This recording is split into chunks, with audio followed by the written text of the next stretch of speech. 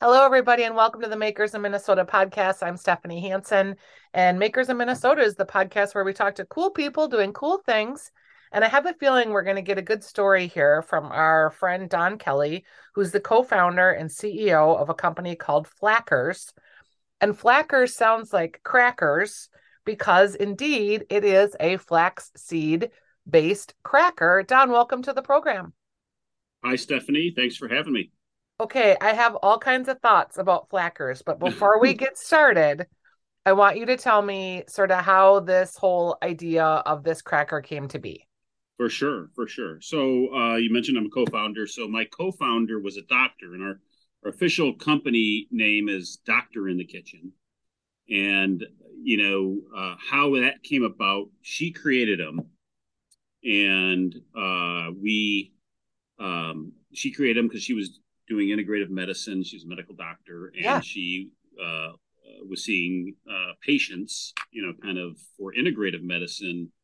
And a lot of the times they were gluten free, or that gluten seemed to be the issue. And she created Flackers to help them have something crunchy and gluten free that they could eat. And she was testing it with them, you know, not testing with them, giving it to them. And they told her, "Hey, you should bring this to market." And along came me. We met at the dog park, actually, What and kind I of dog do was you have? well, had, because this was many years ago. She was just a very cute, sweet mix dog, and I would go to the dog park, and I met all sorts of friends there, and I met Allison, the doctor, there, and we just started chatting. And it's, hey, what do you do? What do you do? I was consulting at the time. My background has been in food with sales at General Mills, and then marketing at Pillsbury, and I was consulting with food companies. And she said, "Oh, I got this. I'm a doctor. I do this," and it's all of a sudden, it came together and said, "Oh, well, great. I'll help you bring them to market." And that's how the Flackers story was born. And this was back in probably 2006 or seven. So quite a while ago. Yeah. And you have recently, I feel like it's recently adjusted your packaging too, because for a long time you guys were in like a kind of the traditional cracker cardboard box, right? And now Yeah. you're in more of like a poly sort of bag.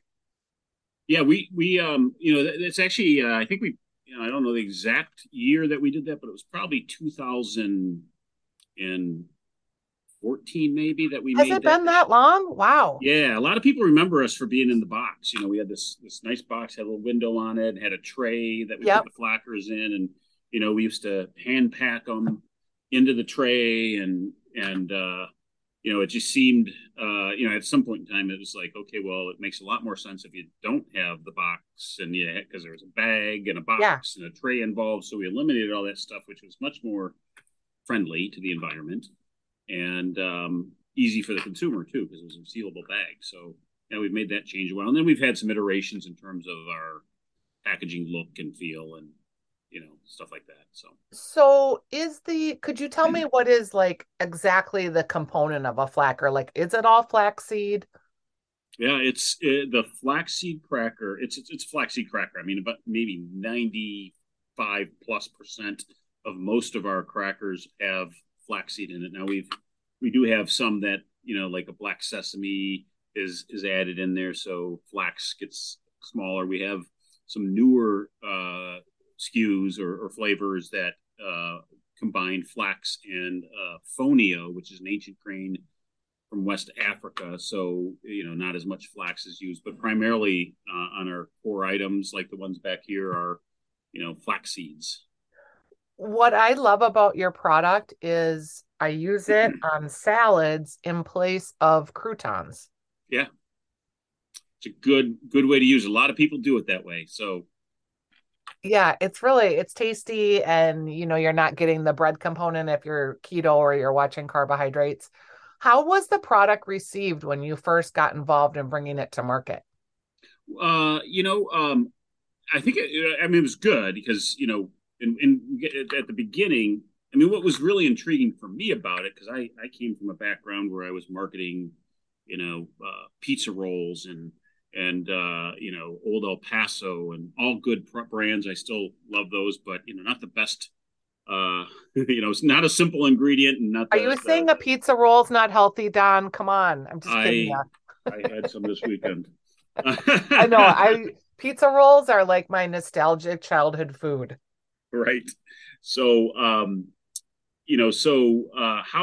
how they were received. What was intriguing for me is having come from the big company background where you do a bunch of research to kind of come up with a new item, was the fact that Allison had already been serving these to her clients and they were loving it. So it was like almost, hey, this people love them already, and so as we took them to market, I mean, we essentially said, hey, here's the product, here's what we think a package design will look at. We went to the wedge and met with the buyer and said, "Would you carry these?" And they said, "Yeah, we'd carry that." It seemed simple ingredients, and so the way we started it was maybe 5 co-ops here in town, and how we got trial was to do demos, and so that was a very concentrated target market, because that's who we're going after, people who are a little bit more health conscious, who are concerned about organic and things like that. So when they tried them, they loved them. And that's how we built sales up. Not everyone loves Flackers. I'll be honest with that. I mean, we can be kind of polarizing because some people just don't like seeds, or they don't like the taste of flax seeds, not, like any product, right? Yeah. But they were well received, particularly when you serve it with hummus and guacamole, some really good dips. They're a perfect carrier for a lot of healthy dips.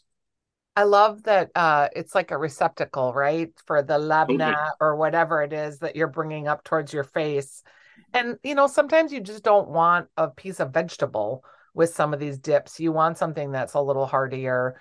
And again, I think the combination is great when it's substituting for a crouton on a salad. You said absolutely. you have a lot of background in packaged goods. How has the industry changed for you since COVID? Well, COVID, well, I mean, boy, I mean, I think we're still reeling from the effects of COVID in terms of what's going on in the industry. I mean, it's been a tough year. I think industry wide, so we actually had one of our best years ever in 2021, which was kind of the rebound from the initial COVID. And what's really difficult is trying to figure out, well, why, right? Everyone knew when COVID hit, the shelves were empty because people were running to the shelves and it affected supply chain. And, we certainly had effects like that. But then when it rebounded, in 2021 for us, it was, well, why did that happen, so dramatically? And why did, so the way, in my view, the industry has changed is, you had phases. You had what I just described, where there were supply chain issues, distributors as well as grocery stores were really, and they were selecting what goes on the trucks because there was limited space and they wanted to get stuff to. So sometimes if you're not the best, if you're not Cheerios or the best selling items or flour or whatever, you end up, not making it on the truck and not making it on the shelves. And then you have out of stocks. And, so you had issues like that. And then, when it got back, things started correcting itself there.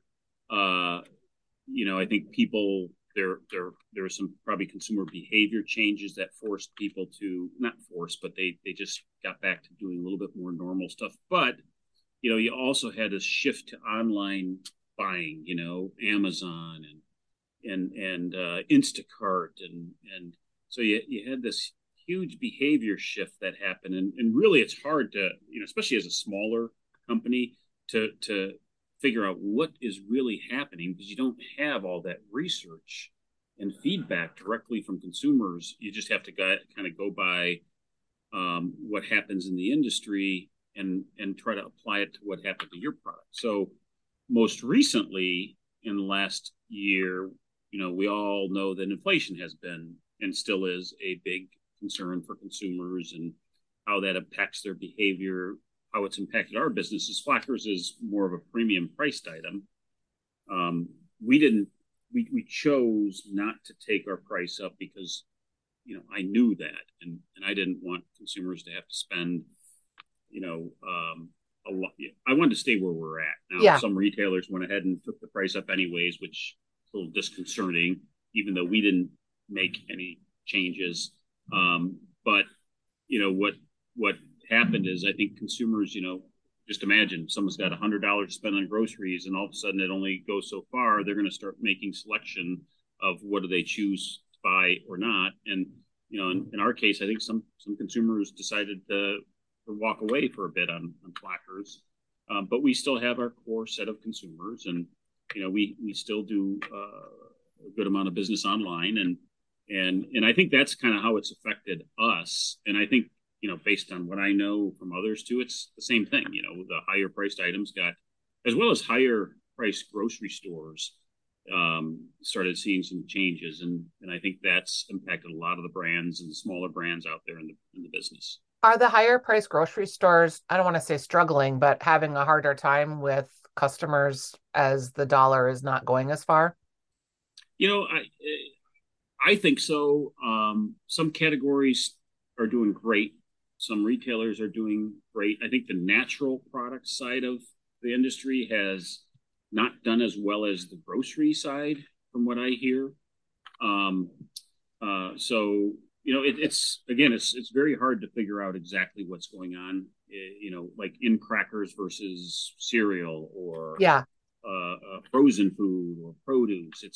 It depends on the category, and it depends on the brand, and it depends on the retailer in a lot of You cases. can kind of see that too, because if you're spending, $150 a week on groceries and your $150 is now getting you two bags, or maybe it used to get you three or four, you do, I'm just speaking of myself, like I think about, okay, where am I going? What do I need to buy today? Is it toilet paper, paper towels, dishwashing soap? Because I make a different choice for the retailer than if I'm making like a meal that I'm going to cook from a recipe and I need specific vegetables. Then I think of who that retailer is. Or like snack items and those kind of things, I just sort of pick up along the way. I'm not intentional about it, but I am intentional about like health food items, or, I need protein powder, or so it is interesting to think about where you shop and how that's changed. And during the pandemic, I just went to the closest place. I filled the cart in the shortest amount of time I could with literally just staples, wandering through the rows. Very little impulse purchasing happened. I just was so focused on getting in and out and getting my mask properly positioned. And, Right. it was just a whole different grocery shopping experience. It sure was, and I think what I've heard also is that the number of like you always look at yourself and try to interpret consumer behavior based on what you do, and me too. I used to I'd go to the local London Byerly's, I'd go to the Linden Hills Co-op because it's in my neighborhood.